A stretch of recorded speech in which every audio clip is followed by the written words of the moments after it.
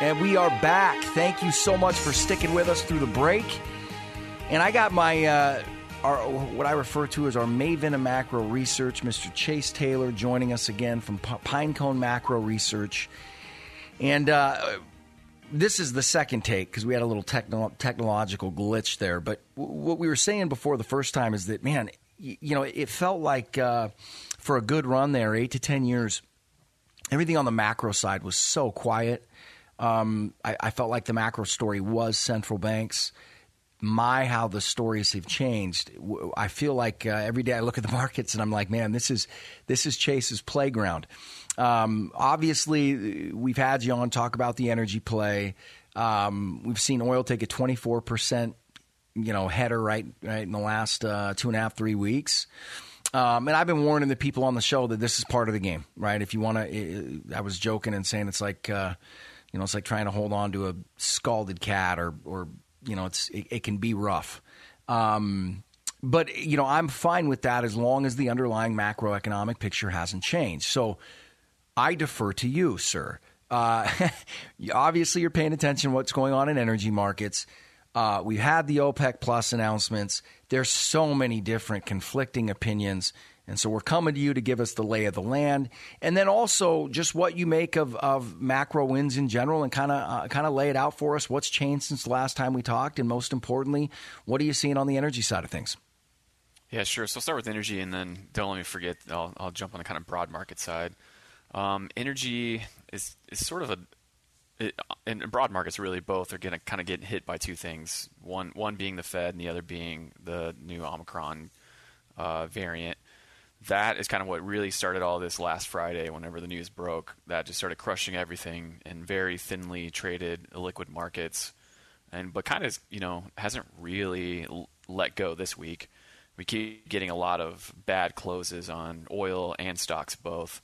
As far as fundamentals go, as long as that variant isn't going to be significantly worse than the Delta variant as far as creating a lot of lockdowns and limiting oil demand, the picture for oil is as good as it has ever been at any point during this bull market. So I'm still very bullish oil, but with definitely an eye on the variant to see how that ends up playing out, because that could lead to real demand destruction. But everything we know about it right now, we know it spreads fast, but so far, obviously it's too early to make any sort of real call, but so far it looks like it's going to be fairly mild. So if that holds and that data holds, then I just see no demand side issues for oil, and I still don't think there's going to be enough supply.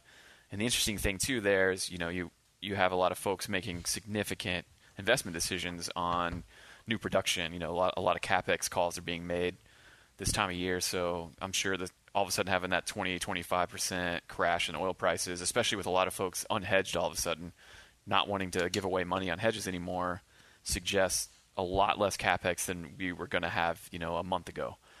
And all that does is create this really tight supply going into next year that, maybe could have loosened up a little bit if prices had stayed up in the 70s, a little longer, 80s. So I'm personally still very bullish oil, but definitely watching the virus. As far as kind of the markets as a whole, like I say, kind of double whammy. Obviously, you have the virus issue, which could become something. But on the flip side, the Fed has gone from really being mostly concerned about the labor market to this week clearly flipping to being mostly concerned about inflation. So now all of a sudden they care about inflation and are showing they're getting a little bit scared of it. So now, good data comes out, and that's sort of bad for the market because that means maybe the Fed's going to pull rate hikes forward.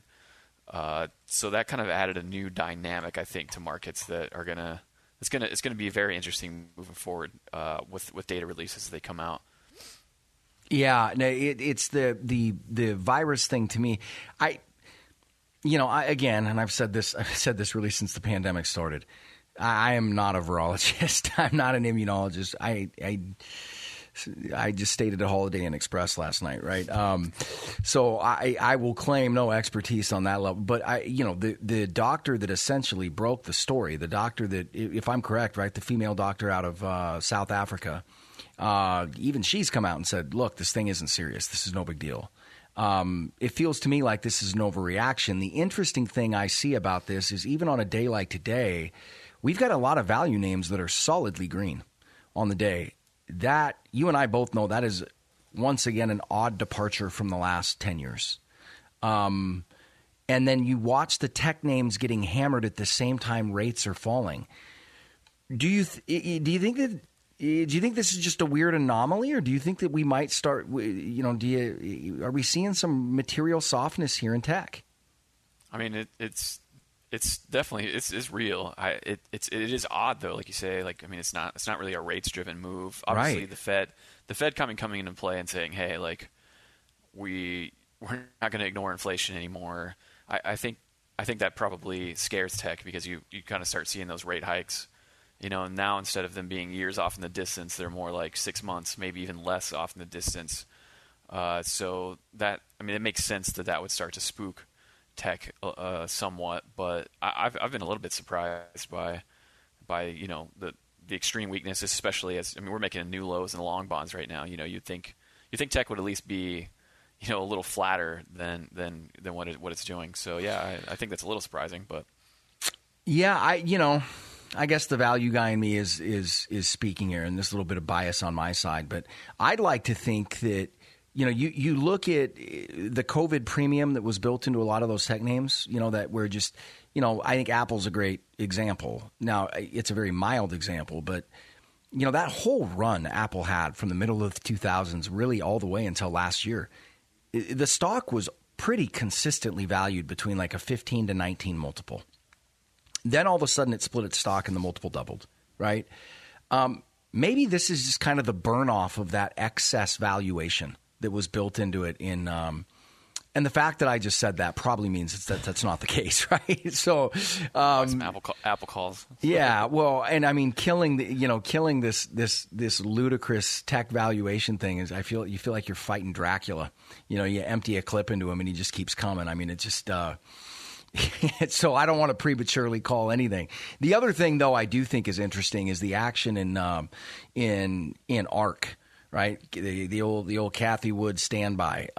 That is getting absolutely lit up. As a matter of fact, if I can speak my book a little bit here, we may or may not have jumped in on Wednesday morning into an inverse ETF on ARK, and I got to tell you that it's a wonderful little hedge.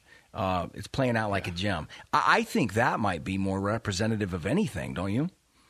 Yeah, I mean, and the chart is just horrific. I mean, 5.5% as we tape this right now. Before the market closed, down about 5.5%. So, and that's kind of falling off just a cliff on the chart. Just brutal price action. So, I think it's a good innovation that inverse ETF.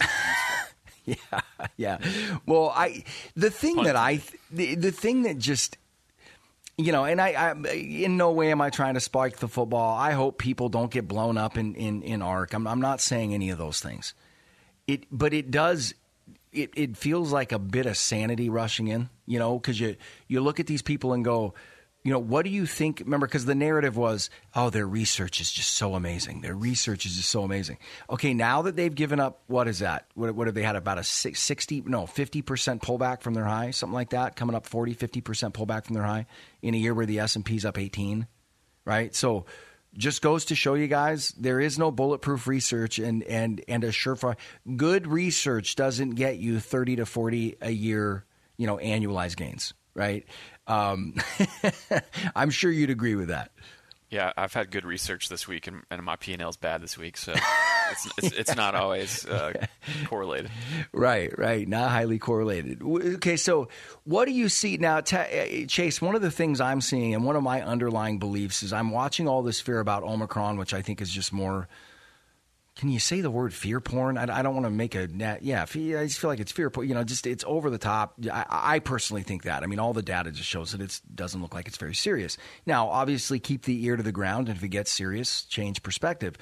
Outside of the action you're seeing on that front, every single place I look, all I see are inflationary forces. Everybody's like, oh, what about the bad jobs number? Look, I think the jobs numbers are going to be really weird for probably the next 6 months. And the reason why I think that is the conditions are bizarre, right? Like when have you ever come out of a recession where consumer spending and income went up, right? Where corporate, where consumer balance sheets improved. As a matter of fact, where you reached a record high in household wealth.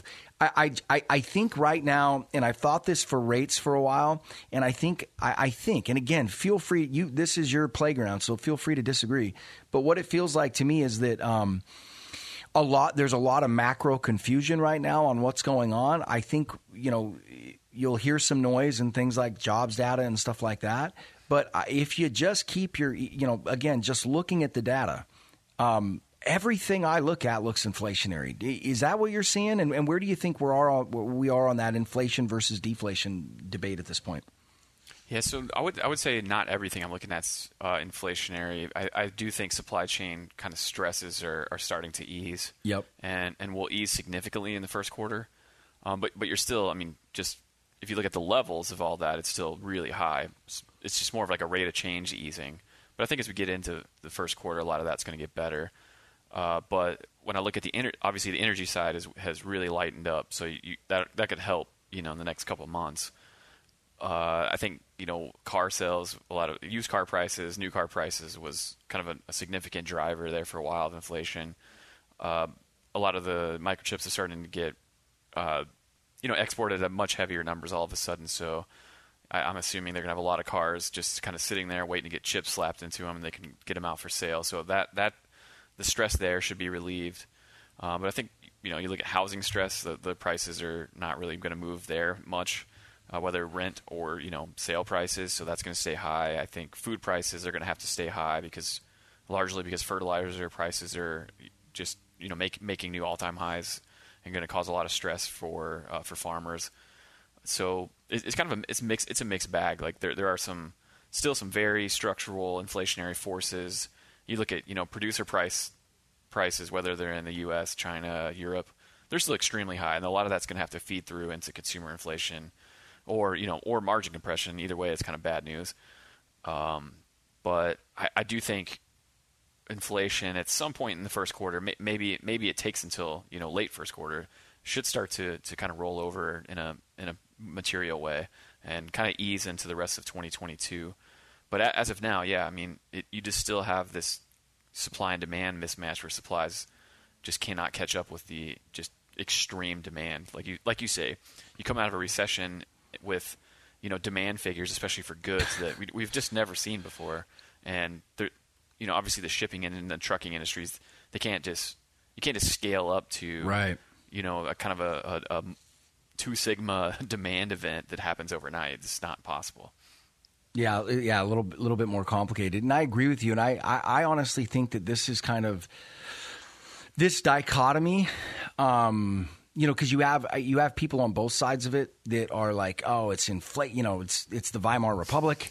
You have other people that are like, we're about ready to enter a Great Depression. And then I think you have more moderate views. Then on the inflationary argument, right, you've got this is completely transitory and it's all about supply chains. You got other people, it's all about hyperinflation on the way. Even with all these arguments, I personally think the truth lies somewhere in the middle. I understand the people that are putting it all in the supply chains. That's a very inflationary force, and it will be transitory. What I don't think that those people are looking at is I don't think they're digging into the next layer of data, right? You look at the structural changes. Look at, again, what we're talking about happening in the jobs number. Look at the age of millennials, right? Look at, the millennials are now at the age of forced labor, meaning, right, as soon as the government gravy quits rolling in, they've got to work now. You look at Social Security going up 6%.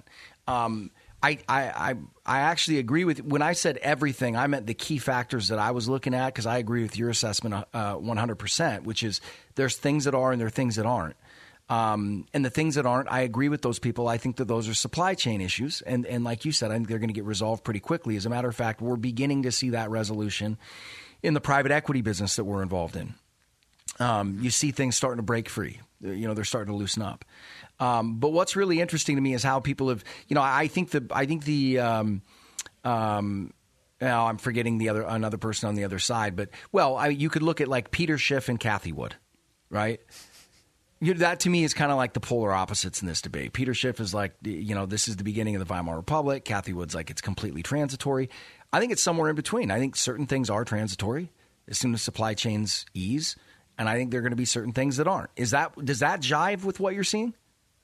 Yeah, definitely. I definitely think some things are and some things aren't. And the argument I've been making in my writing has been, I'm in the camp of we are in a secular inflation beginning, but that has ups and downs. It's just those troughs are higher. You get kind of higher lows and you have higher highs all of a sudden.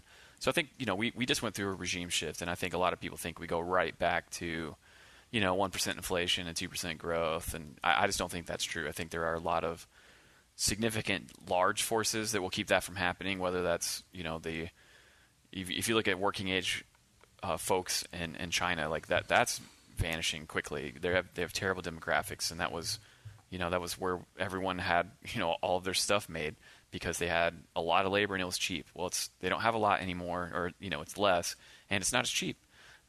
So when we do start onshoring, even if it's a little bit at a time, like that, our labor costs more, and that's another big inflationary factor is we have what people are calling Striketober because there was a significant amount of strikes in the U.S. and labor all of a sudden has a good bit of bargaining power. They're getting significant wage increases. Over 4% is kind of the running total for everyone, but it's even less at lower skill positions, lower paid positions. They're getting significant wage increases. Like you said, if you give all the old people a 6% raise for Social Security, obviously inflation's eating a lot of that, but that's still a lot of money for the people on fixed income, and that's the kind of stuff that can help boost spending and keep inflation high. I think there's a lot of secular forces that are going to keep inflation just in a newer regime that's higher than we're used to. That doesn't mean it doesn't dip down low again, for periods. It just means, I think in the 2020s, inflation's going to be, it'll average significantly higher than the 2010s. Well, and then the other part of it too is there is no, and I don't think anybody would make an argument that this isn't the case, but fuel and energy is a big source of inflation, right? Yeah. When you look at it, the people that are predicting things go back to the way they were pre-COVID, as far as the 2% growth, 1% inflation. That's what I'm saying. I'm looking at those people and going, listen, in my opinion, and I could be wrong, happened before, it'll happen again, but this just seems really clear to me. I don't think they're seeing the field clearly, right? One of the things, as you get supply tightness in fuel or in energy and oil and these kind of, the one thing I can guarantee you is new supply is not going to come on as fast as it has in the past, right? Look at ESG, look at government policy, right? That has fundamentally changed, right? You're not going to get, you're not going to get oil, in my opinion, to go from, pop to 80 to 90 and all of a sudden see a flood of investor capital into shale again. Do you agree? Yeah, absolutely. And that's already been made very clear, and it's kind of getting hit from all angles. So you have the ESG angle, the government angle, but also like investors. Investors got really tired of having their money lit on fire by just drilling more. Yeah. You're talking to one of them. Yeah. So if you go back and look at all of their slide decks from 5-10 years ago, and it was all about how much they were drilling because that's what everyone wanted. They drill more because everyone thought it would be over $100 forever. Well, now what they're all pitching in their slide decks is how much money they're not spending, how much they're not drilling. It's all about returning money to shareholders, and shareholders love it. They'll punish you if you don't do it that way, and they'll reward you if you do. So you're seeing huge buybacks and dividends, and withholding, paying down debt, but also withholding, capex. So as long as that continues, and eventually, obviously, people will come in, but it's not going to be at $65 oil. It's going to be over $100, where folks feel comfortable enough to kind of get back in the water. So. Yeah, I think a lot of people are like, "Oh, yeah, this is about right. Oil needed to do this, and oil should be about 65." To me, that makes no sense because you're not going to get a high oil price, or you're not going to get a break in oil that forces it lower until you have significant investment and production increases, which so far we just don't have. Obviously, OPEC is adding back, but even now we gotten to the point where OPEC's spare capacity is smaller than what we're used to. It's significantly lower than it has been really for the last decade. Obviously, we've had the strategic, petroleum reserve releases, but that's kind of a sideshow because it's going to get added back. A lot of it's leased, so it has to get added back with some interest, kind of. That's really just a sideshow, and the American SPR is already well below its 10-year average. So and a lot of that oil that's sitting in there is already kind of contracted out. We already know it's going to be sold. It's already like on the books. So what can even be sold out of the SPR moving forward is basically nothing. So when you hear new threats to do even more SPR releases, just know that's basically fake news. Like that's just a way to try to jawbone the market. That all that oil is spoken for. So that lever has essentially already been pulled in the U.S. It's already been pulled in China. Chinese oil inventories are very, very low. So really, we're in a period where a lot of folks need to add to inventories domestically. So they're going to have to do a lot of buying. And when they had the opportunity to do a bunch of buying at 40, 50, 60, and they're probably going to have to do a lot of that buying, in my opinion, north of 100. Yeah, no, that certainly seems to be the case. The other thing that I think has changed, and we're kind of getting away. This is macro, but it's a little bit more, let's say, subjective, I guess. The other thing that I think has changed that I haven't really I've heard some people talk about, but it'll be interesting to see the way it plays out. Although I feel pretty sure in my from sitting here today the way it's going to look.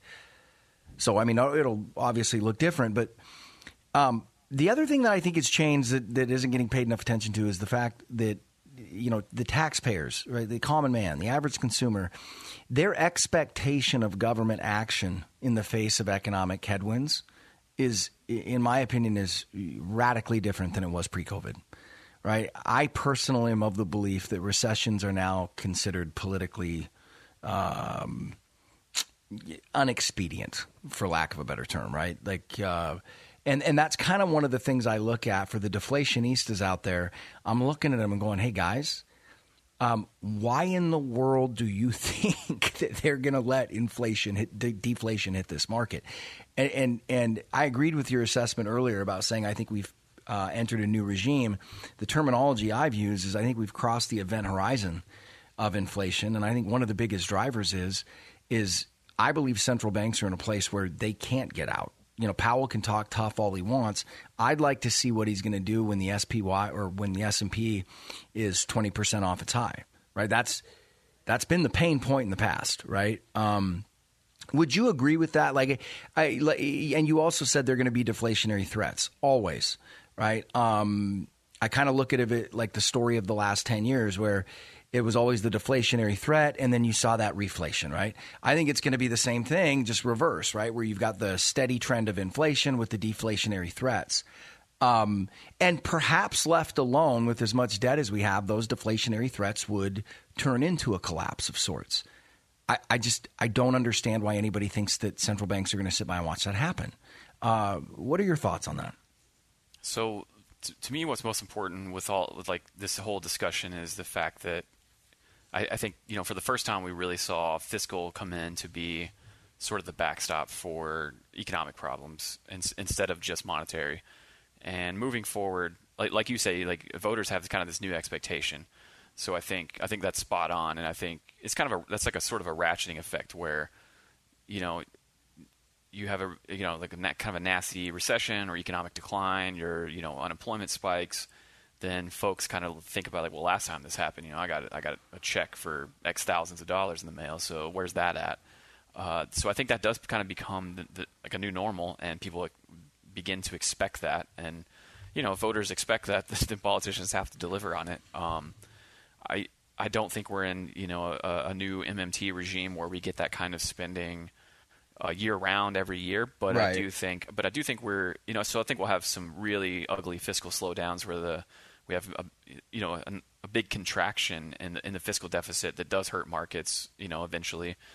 But as soon as that slows markets down, instead of just having the Fed cut rates, you'll have the Fed cut rates, and then Congress do some stimulus, whether that's direct checks or also some spending to and whether it's defense or infrastructure or whatever to get money moving in the economy. So with that new fiscal reaction function to go with monetary, that just changes everything.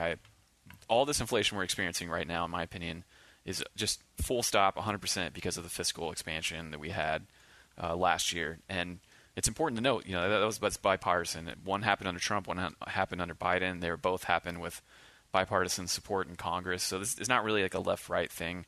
Obviously, they'll take turns pretending they care about debt and deficits at times, but whenever the chips are down, they're gonna give out stimulus money, and I think that's super important to think about moving forward. And the kind of the good news from that is that it could let the Fed, raise nominal rates at least back up to a level that feels a little bit normal, so that they have room to make some actual, cuts at some point. But I don't expect them to tighten on a real basis anytime soon. And we could be in a situation now where they're so behind the curve that they start popping off 25 basis point, hikes late next year, and it just does nothing. The markets don't care. Like, it just doesn't do anything because inflation's so high that that's kind of an irrelevant number. Yeah, right. And we've seen that movie before, right? So they continue to hike until that number isn't irrelevant. Sure, but hey, at least then maybe you have 3% interest rates or 4% interest rates, and it feels normal, and at least you have something to cut instead of from 2 to 0. Right, I was going to say, at least you've clawed back some ammo. Another interesting one that I think is funny that's caught up in all this, unless again getting back to the macro outlook, and that's why I think that. In every big sudden pullback, there's always opportunity to be had, right? There always is. And we're kind of at that point now where, and we've gotten smacked around a little bit, Chase. I don't make any bones about it. I think the value portfolio is down about 12% off its high. It was right at 40. It was up 40 on the year. Now it's up 27, 28, something like that, over the last 2 weeks. So we've been smacked around a little bit, hedged it up now, stopped the bleeding, and now we're kind of looking for some things to buy at. The action in uranium based on the uranium stocks based on the things that I'm looking at is a bit of a head scratcher. I'm trying to figure out how any of this has anything to do with uranium. Is there anything to this pullback in uranium, or is this just muscle memory? Sell everything that is considered to be inflation related in times like these. What do you make of that? Yeah, I think you nailed it. If you look at spot prices of uranium, it's actually really strong. So it doesn't make much sense from that perspective. I think it's just when we're in a risk-off environment, and I think a lot of people that own uranium, like me, also own like oil and gas. And right. There's probably people, just having to sell what's been working and sell and a lot of things. We're in December. I think a lot of fund managers are up 50% on the year, and they're horrified that's going to go to zero. So a lot of people are just selling to lock in performance and to start over next year. I think there's a lot of different factors at play here. But I'm buying this dip on uranium for sure. Yeah, I don't think there's a lot of hedge funds or fund managers up 50% this year. Well, they are if they owned uranium all year. Well, yeah. But my point is how many of them are how many of those are out there? No, and again, this is not a recommendation for anybody at home, but you guys have probably heard us talking about uranium for a long time. If you don't have exposure, I think this is an appropriate place to start building a position. And by that, don't go out and sell the farm and buy it, right? Make sure you got some ammo to average and lower, because the one thing I want people to know about this on the uranium thing truly is a value play. It's a longer term deal. I don't think the uranium's now they could be. There's periods of times in the past where this has occurred, and if it does, great. But kind of the way that we're looking at it is saying, look, we're looking at this as a 2 to 3 year type deal, possibly even longer, and we will buy when valuations get compelling. I know these things can go nuts, but that's not why we're buying them. I don't see this as the type of opportunity of like buying IPOs in the last 18 months. This to me is more of a value play. Would you agree with that statement, Chase? That this is more of a long-term value play, that the secular winds are now at uranium's back, and now is the time to buy it, and then kind of top the positions off on any big overdone pullbacks? Or are you looking? Is this kind of a fireworks setup that you expect to go big in the next year and a half or so? I mean, that's definitely very possible, but I try not to think of it that way, and I've kind of been forced not to think of it that way because I've been long uranium since 2016. Oof. And it didn't really work until kind of started working last year, but really this year is when it took off. I mean, the investment case has been clear at least since 2016, in my opinion. Yeah. So it's easy for me to have a long-term kind of view of this thing because I have had one for 5 years already. But I mean, I could see a fireworks situation, but even then, I don't think this will become fully valued in the next year or two. I think it's got a long way to go. Even so, the uranium kind of mining ETF is 25% off its highs, but still up 80% on the year. So that shows you the kind of year it's having. But even with that being said, you're still essentially below the cost of production for what you can sell your uranium at. So we're still nowhere near where we need to be with the value of uranium. Where are we sat on spot right now? I haven't looked in a couple of days. The last I saw was like 45, and that was maybe yesterday, I think. Yeah, so I mean, you're watching these uranium stocks getting pounded. 25 to 30% kind of seems what's standard across the board right now, at least looking at it from our end, and spot really hasn't budged. Yeah, there's a lot of there's a lot of stuff getting thrown out with the bathwater right now, just because it's risk off, kind of a mini liquidity event, and it's just and happening during December where a lot of people are away from the desk, so it's just getting a little. I think a lot of stuff's getting oversold, and including stuff that I don't like. Even some tech stuff's probably getting a little oversold right now. Yeah, watching DocuSign take a 40% nosedive, that was kind of, even for a salty value guy like me, I called up our analyst this morning and our junior analyst, and I go, hey, I want you to get in there right now and deep dive on Docu. And he's like, we were looking at that a year ago, and I go, I know, but I want you to look at it again. Let's take a look at this thing and let's start figuring out areas where we'd want to pull the trigger at. And I'm not advising other people do that, but I'm saying, like, if you've been listening to us and, 3 weeks ago I was telling you guys, the other thing I was thinking back to, Chase, it was about 3 weeks ago. We had an up day in the markets and the VIX was up like 6 or 7%. Indexes were up like 0.3%, 0.4%, maybe even 0.5%, something like that. And I remember at the time saying that has really been a bad omen for the last couple of years. When markets are solidly green and the VIX is too.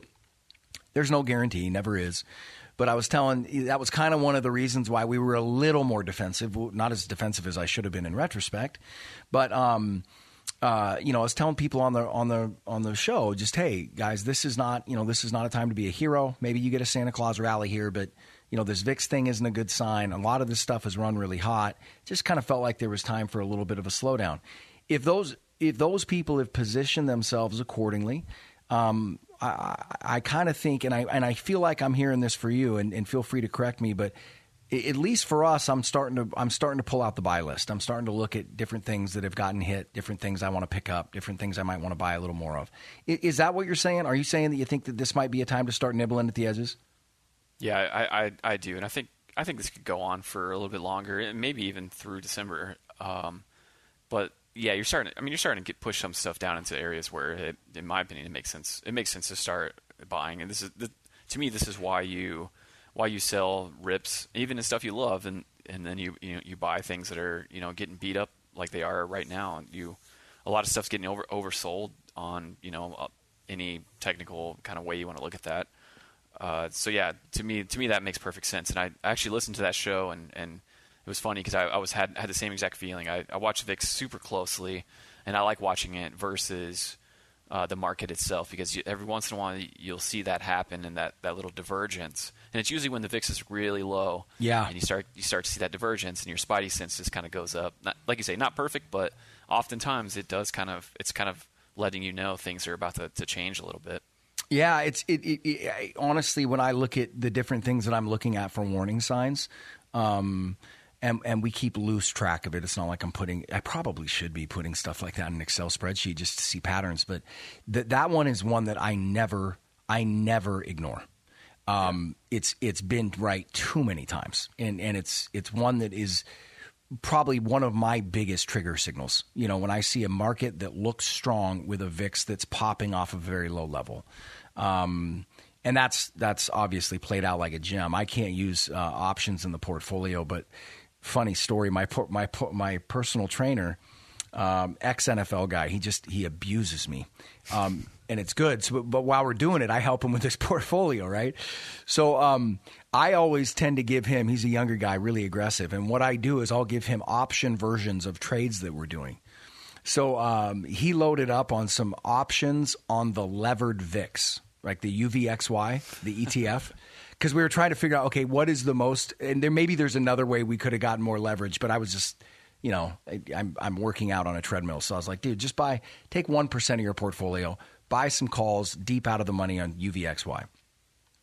That was like 4 weeks ago. I think that position popped like 880% or something like that. It had to, yeah. Oh, yeah. You're going to lose every dollar or you're going to make a bunch. Yeah, right. Lottery ticket, yeah. But the beautiful thing is, and like I was telling him, I go, this 1% position will hedge out your entire portfolio. Exactly. If that sucker goes. So, no, that's, I wish, I wish I could tell you that we loaded up on that, but we didn't.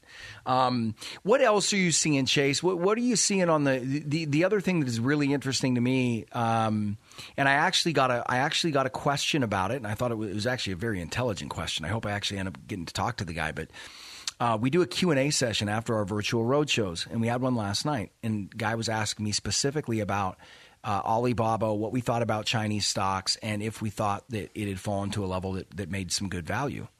And then asked me what I thought about ADRs. And I was sitting there going, God, this guy is just a perfect client for us. He's asking me about ADRs and valuations on Baba. And I'm like, man, we gotta get this guy's account. But anyway, the bloodletting in those stocks has just been something else. We took a shot at Baba like around 150, rode it up to 170, thankfully sold off about half the position at 160. And then unloaded the rest at like 145 or something, just because it got too sporty. And I went, that was the max downside exposure I'd take on it. The thing was down to like 112 today. What do you make of that? Is there anything going on there in the Chinese side of it? I know the economic data is bad, but I'm still under the impression, until I get proved otherwise, that the economic data in China is what the CCP wants it to be. Is something changing there, or is this just markets? So I think plenty's changing, and Baba's actually a pretty good level on the chart right now. But so it's kind of a multi-pronged thing. For one, obviously we were just talking about the insane, like, huge demand in the U.S. Well, whenever you have that kind of demand in the U.S., like you're having a huge current account surplus for China because of all of the exports. So you're just firing up their export machine.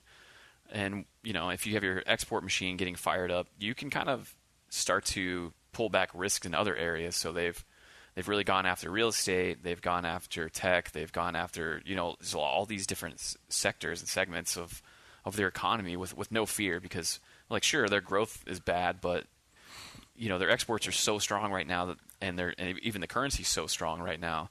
It kind of let them get away with kind of shaving off a bunch of other risks that they needed to take care of. So I think that's what they did. They made the most of that opportunity. Obviously, as demand cools in the U.S., they're not going to have that luxury. So late Q1 that kind of fades. So they're already starting to talk about cutting rates, and they recently told local governments, hey, go spend some more money. They're loosening property curbs around the country in some areas. So you're starting to see kind of that policy support come back. Nothing huge yet, but it's starting to come back in small ways. And at the end of the day, I mean, growth and inflation have just kind of just steadily been getting beat up in China essentially all year. So it's kind of natural for stocks to not do well in that environment, especially while you're, attacking all of your major, like, big cap stocks, just literally going after them. So like it all made sense to me this year. It was nothing that I found weird. I could easily see Chinese stocks having a good year next year if they do really turn on some even kind of middling policy support this year, cutting rates or spending back in the fiscal and adding back into kind of loosening up on property and infrastructure again. What is if you could make a stab at it, what is this? Why are they going after these stocks so aggressively? Is this them trying to beat what they're worried about being excess out in the economy, froth in the economy, or is this more politically motivated? I really can't make heads or tails of it. So I think it's both. I think part of it is these companies are just getting too powerful, which no one is allowed to get too powerful, in a place like that. Because you can tell some of this is personal between, Xi and people like Jack Ma. Jack Ma never really kept a low profile, and I think that hurt him. I feel like Z reminds me of like Ike Clanton in Tombstone, where he says, "Law dog, that just don't go around here." Yeah, exactly. Because you have other people like the guy that runs the giant battery company, CATL. You look at that guy; he has more money than Jack Ma, and no one seems to care because he keeps his mouth shut and he's in the right sector. Versus, if you're just going out there giving out micro loans and some of that kind of fintech stuff was genuinely ripping people off. And like consumer protection is kind of the kind of thing they take very seriously there. So data protection, even, it seems weird to think that they would care about data protection, but it seems like they do. So the tech companies were doing things they didn't like, but also getting too rich and too powerful, which just not really allowed to happen. Chase, I think it makes perfect sense that they're worried about data protection. My little anecdotal. My father once told me as a kid, he goes, if you want to find the thief on the street, find the guy with the best security system. And, it's true. Obviously there's exceptions, but, it takes one to know one, right? I think China's worried about data security because they know firsthand what a problem that can be and how much chaos that can create. Definitely. Okay, so you think the deleterious impact this is having on markets, you think that's going to cause them to moderate at some point, you think, or that chances are good that happens maybe next year, and that some of these things might be buys around these areas? Yeah, that sums it up perfectly. I think Chinese stocks, especially a lot of these oversold stocks, and for all I know, Alibaba has just major internal problems, and a lot of people think it's a fraud. It very well might be. I have no idea, but just their reported numbers they're not bad. They have pretty solid free cash flow, and they're making more money, a lot more money than they were when their valuation was a lot higher. So it obviously wouldn't be a stretch for them to start bouncing from here. According to their numbers, they're performing better than Amazon with a valuation like Berkshire Hathaway. Yeah, that's and now cut way more than in half. So right now, the only problem I have is that, and I'm not saying it's this. I don't think it's this. I think that there's much more reality to it. I just don't think there's a lot of look through. When I look at their corporate structure, I remember the first time I saw it laid out on a chart, I went, that reminds me of Enron. Oh, yeah. It's a dead ringer. There's so many bloody divisions and subsidiaries, and you and I both know, unneeded complexity is a hallmark of fraud. Absolutely. And I don't – maybe – do you think it's – I don't know. Well, we're completely shooting in the dark here. Do you think it's possible that the CCP might be trying to rein that in? I never thought about it from that angle.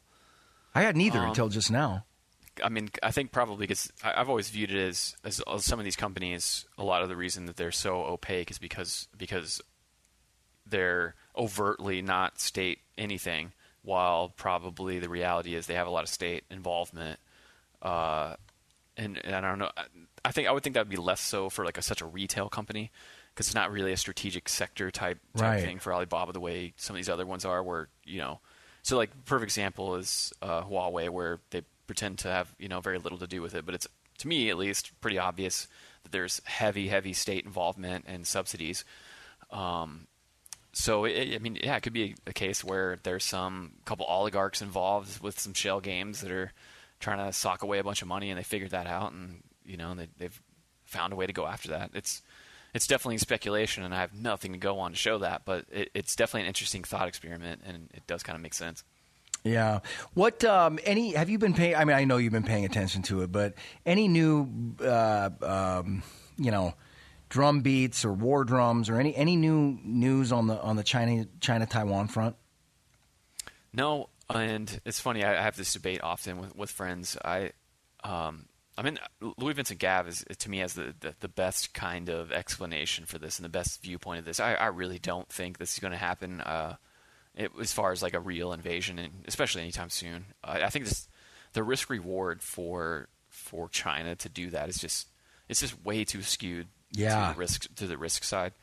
And to his point, like the only reason strategically you would want to do it would be for for chips because Taiwan just dominates the industry. But instead of trying to knock the place over, and I'm sure there's contingency plans to get a bunch of those people out fast and set them up somewhere else anyway. Why not just buy them? And then to Louis' point, China has done that. They've gone in and just very much overpaid some of the best engineers and brought them onto the mainland. So that kind of stuff makes more sense to me. That would just be like a vanity move and just kind of. It doesn't make sense to me. It doesn't seem like their style too. It seems far more belligerent than they right. are. The other one that you brought up too is I was thinking about that the other day. Interesting that you brought it up. What was the name of that company where the Chinese, there was like a merger, there was a purchase, the Chinese basically back alley stole the company and the technology from somebody. It was I'm forgetting the name of it. It's a chip maker, mostly on the military side. They did kind of a bait and switch deal. It was supposed to be a merger, and then somehow all the ownership of the IP got put on one side of the merger and not the other. And then basically they just cut the other side loose and pulled the rug out from underneath them. Greenwald did a story on this. Gosh dang. Yeah, I can't remember off the top of my head. But you know the story I'm talking about. No, it's not registering at the moment. It happened in 19. It was like in the last 2 years at some point. I want to say it was like, if memory serves me, it was like a British chip company. Oh, okay. That specializes in making chips specifically for military purposes, and they had a special IP.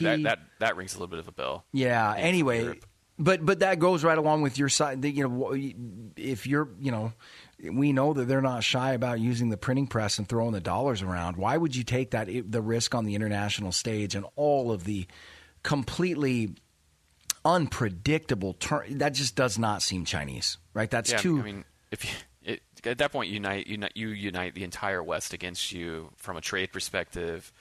They depend on the rest of the world for energy and food, and those are very important things. I hope that goes without saying. Yeah, that's not a very Sun Tzu style way of. Yeah, if you can't feed your people and you can't import enough oil because either you're just getting physically blockaded or people just choose not to trade with you because of what you just did, that's not really worth grabbing that island back.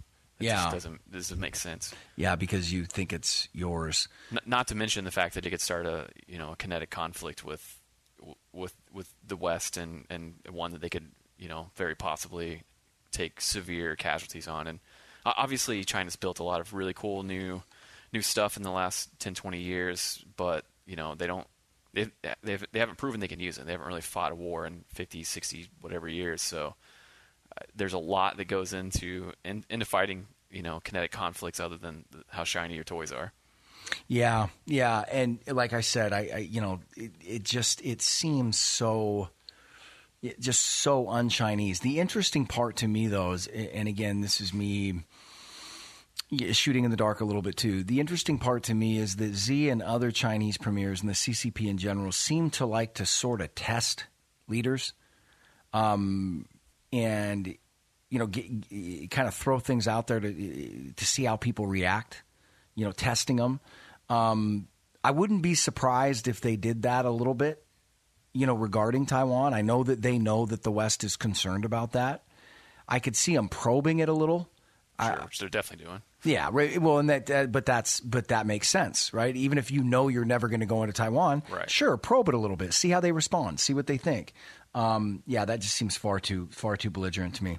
Where are we at on nat gas, man? Any thoughts on nat gas? I know you're watching that carefully. What are you seeing?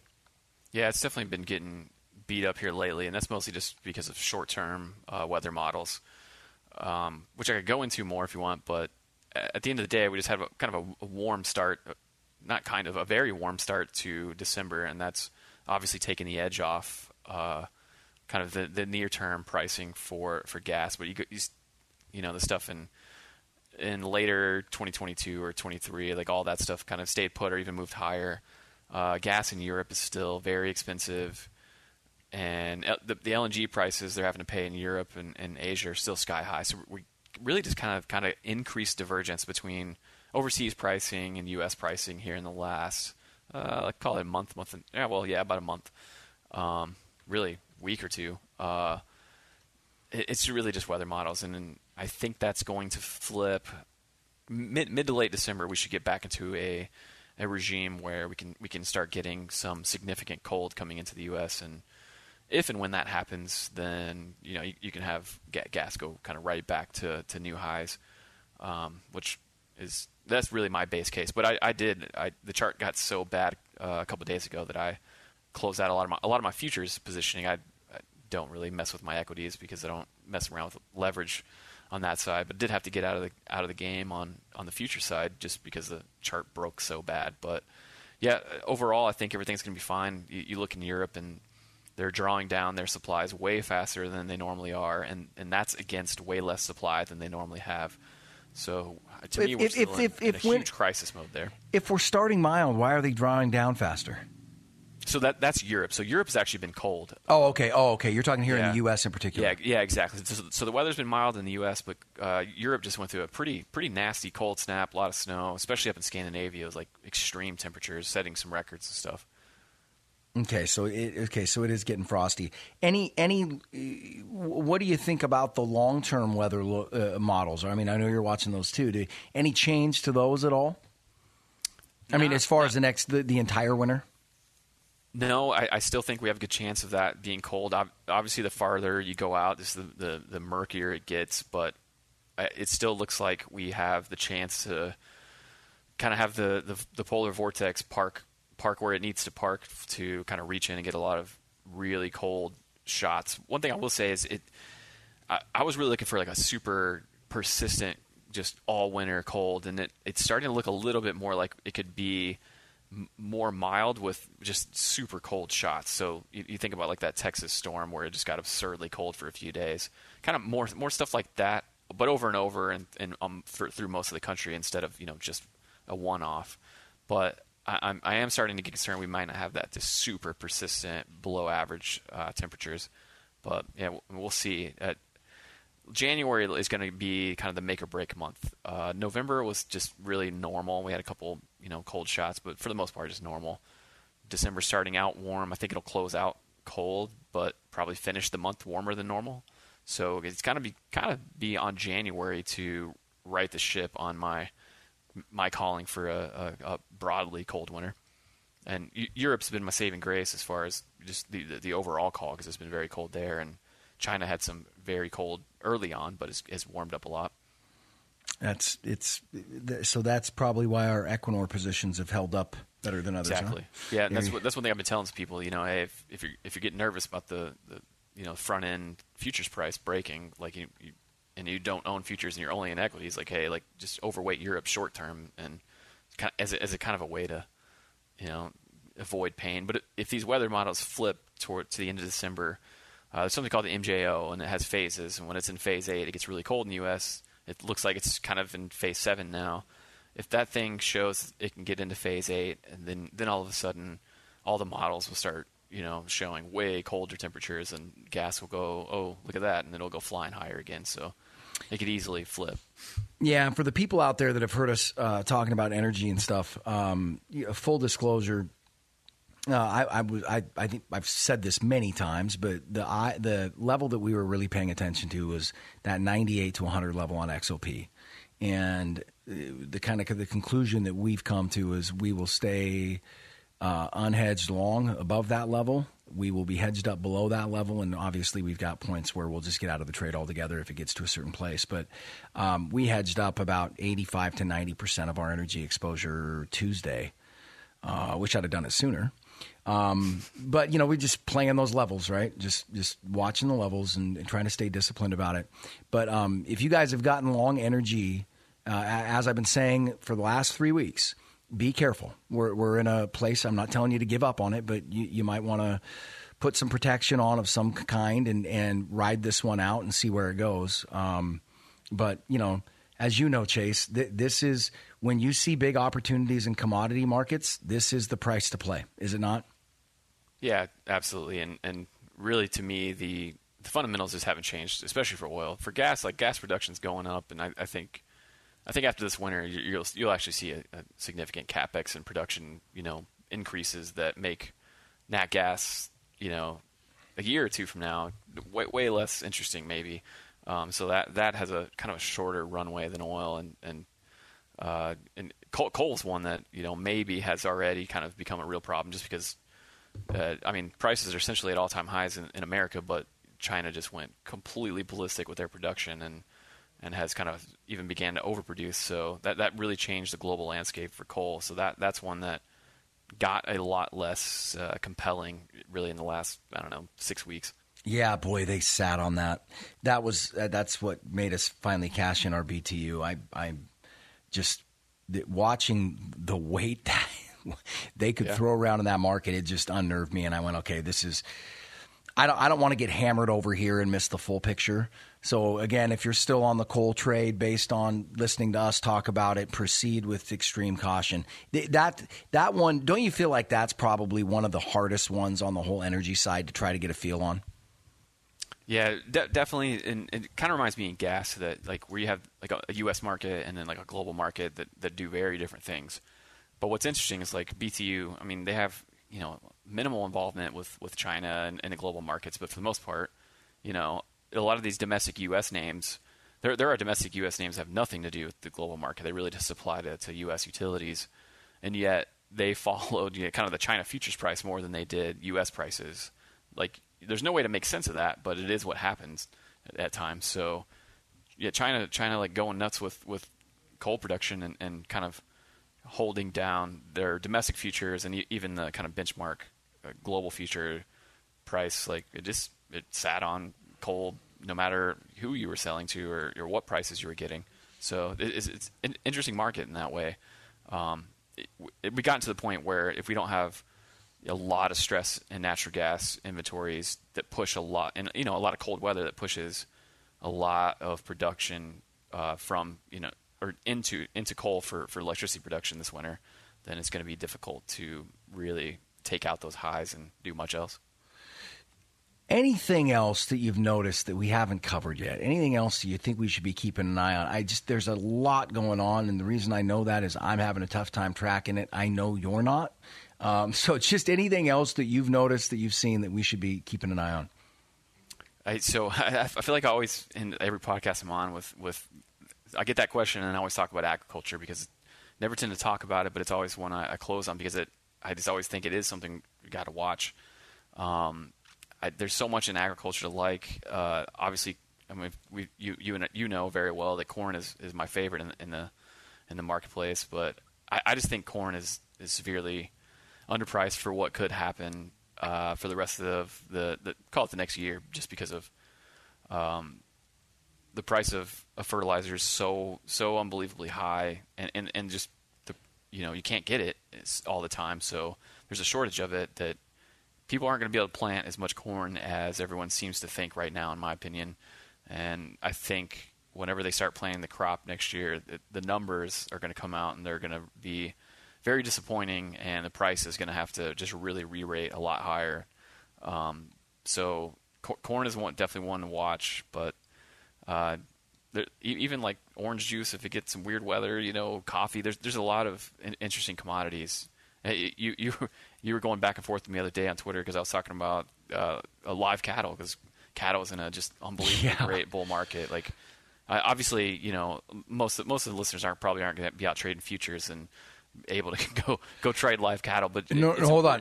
But it's important to know that there are nor should they bull be markets. Yeah, absolutely. Don't go out there and chase cattle futures, guys. Don't do it. But it is important to know, just come from a macro standpoint, that there are a lot of agricultural commodities and very impressive looking bull markets, and they might be kind of the last commodities to let go whenever inflation does start to kind of recede a bit next year. Well, what exactly is I don't understand where the shortage in cattle is coming from.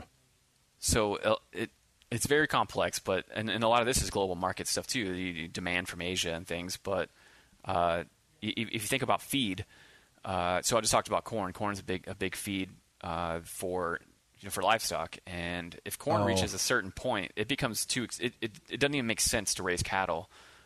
Because your feed costs more than you can ever make back on your cattle, so you just don't. So just supply and demand can get impacted by grain. So you have this weird like food chain. Well, mean literally, but it's not the way I meant it. Where so like natural gas price spikes, which ends up creating a spike in the price of fertilizer because it's a major input in fertilizer, which is a major input for corn, which is a major input for livestock. So you have these weird like ripple effects, and you would think all that would get priced in instantly together, but it doesn't. Like people somehow can't see the first one impacting the fourth one. So there's interesting opportunities in between the first one moving and the last one moving where they kind of slowly kind of domino off of each other. And that's, in my opinion, that's kind of what we're seeing in some of the livestock prices as well as the, grain prices. Yeah, it's a lot of, you said cattle, and I went, wow, that's, you never surprise me, pal. You've always got me accept your sleep. There's always a bull market somewhere. There's always a bull market somewhere, man. All right, pal. Well, hey, we will let you get back to what you do. I appreciate the time, as always. Thank you for the update. And as always, man, you let us know if anything shakes loose that you think we need to be aware of. And other than that, keep it up. And for those of you out there, I say this every single time, but if you like what Chase has to do, and I think you should, he's the only research service and analyst out there that we actually pay on full-time retainer. And I think that kind of says it all. How can they get your reports, Chase? Kind of let them know how they can sign up and become a client of Pinecone Macro. Yeah, just you guys can head straight to pineconemacro.com, and we just built a brand new awesome website. My wife built it with her bare hands, and it's awesome. So it's much more user friendly. The last one looked like a MySpace page from 1994 or something. It was all about the content, buddy. So just head to pineconemacro.com. You'll find everything you need there. And doesn't your starting package, isn't it like $29.99 a month or something like that? So the flagship letter is $33, but even for people that don't want to go that far, I have a Substack that's $9 a month that it takes about, 10%, something like that, of the maybe 20% of that flagship letter, and just puts it right into a Substack so that people can get even cheaper access. But that leaves a lot of good stuff out, though, I will say. Yeah, but for $33 a month, literally you're getting all the information that we're paying you for. The only reason I'm paying extra is because I want to be able to get you whenever I need you. But I mean, guys, if you're trading your own account or if you're interested in this stuff, I can just promise you there's no better value out there. So I think you're giving away the farm personally. And hey, I haven't raised prices since 2018, and inflation's up 6% right now, so it's on a 6% off sale this year. Yeah, but it's transient, pal. It's transient. So yeah, that's why I'm not raising prices. There you go. All right, buddy. And then as always, you can follow him on Twitter at Pinecone Macro. And you can follow me at KYR Radio. But anyway, Chase, thank you so much for coming on, man. Couldn't strongly recommend the service enough. Keep your ear to the ground for us and let us know if you hear something. Will do. Thanks. All right, buddy. Have a good one. All right, you guys, we got to tie it up there. Thank you so much for listening to this deep dive in the after hours here. And I hope you enjoyed it. And as always, we'll be back next week. You're listening to the Know Your Risk Radio podcast. Download and subscribe at knowyourriskradio.com. Opinions expressed in this program are for general information purposes only and are not intended to provide specific advice or recommendations for any individual or any specific security. It is only intended to provide education about the financial industry. To determine which investments may be appropriate for you, consult your financial advisor prior to investing. Any past performance discussed during this program is no guarantee of future results. Any indices referenced for comparison are unmanaged and cannot be invested into directly. As always, please remember investing involves risk and possible loss of principal capital. Please seek advice from a licensed professional. Bulwark Capital Management is an investment advisor representative of Clear Creek Financial Management, a registered investment advisor.